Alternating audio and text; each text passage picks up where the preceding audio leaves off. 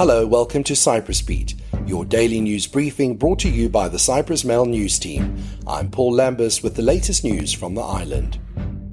The retail price of petrol has dropped by 8.33 cents per litre after the House of Representatives unanimously passed a law to slash fuel duty on Thursday. The reduced fuel tax rate will remain in place until the 3rd of March, while the reduced tax on heating oil will apply from the 15th of November until the 31st of March. As a result, heating oil will now be 6.39 cents per litre cheaper. The measure is set to cost the government €25.6 million. The move is a reversal of the government's decision to scrap the last temporary reduced fuel tax rates at the beginning of July. VCMP Onufrios Koulas said the abolition of these measures in summer was a big mistake because it led to price increases and a return to increased rates of inflation.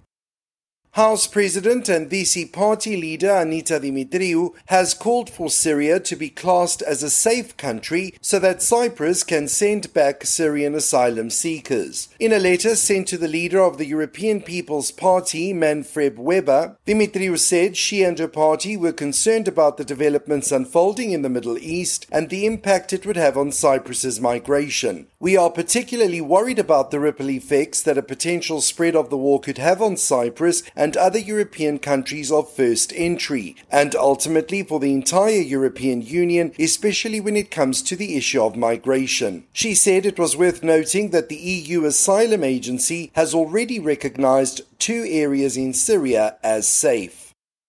4 people and 2 companies have been included on the latest list of entities sanctioned by the United States due to Russia's invasion of Ukraine. The list was published on Thursday by the US Treasury Department and includes a total of 130 people and companies from across the globe. The US Treasury Department said these actions target Russia's domestic industrial base and impact producers, exporters and importers of nearly all high-priority items identified by the international coalition imposing sanctions and export controls on Russia. US Treasury Secretary Janet Yellen said Russia depends on individuals and entities in third countries who are willing to supply its military and perpetuate its heinous war against Ukraine, and we will not hesitate to hold them accountable.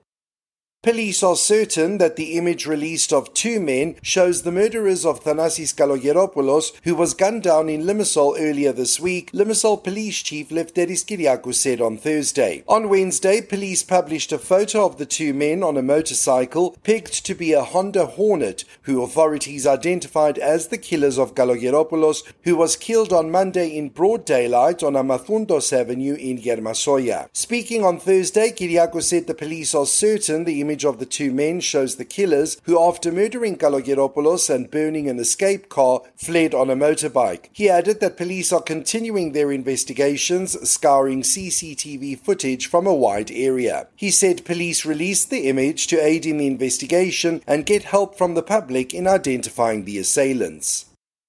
And finally, public hospitals will be able to effectively handle increased needs for treatment linked to the conflict in the Middle East, Health Minister Bobby Kanari said on Thursday. In a meeting aimed at evaluating the country's preparedness in case there are more demands on the healthcare system as part of efforts to help those injured from the conflict, Kanari met with the Permanent Secretary, State Health Services Organization (OKP) officials and hospital chiefs. During the meeting, Kanari stressed public hospitals will effectively manage potential increased needs for healthcare. A health ministry announcement added that as part of the Estia scheme, all services are on the ready to help in any way possible.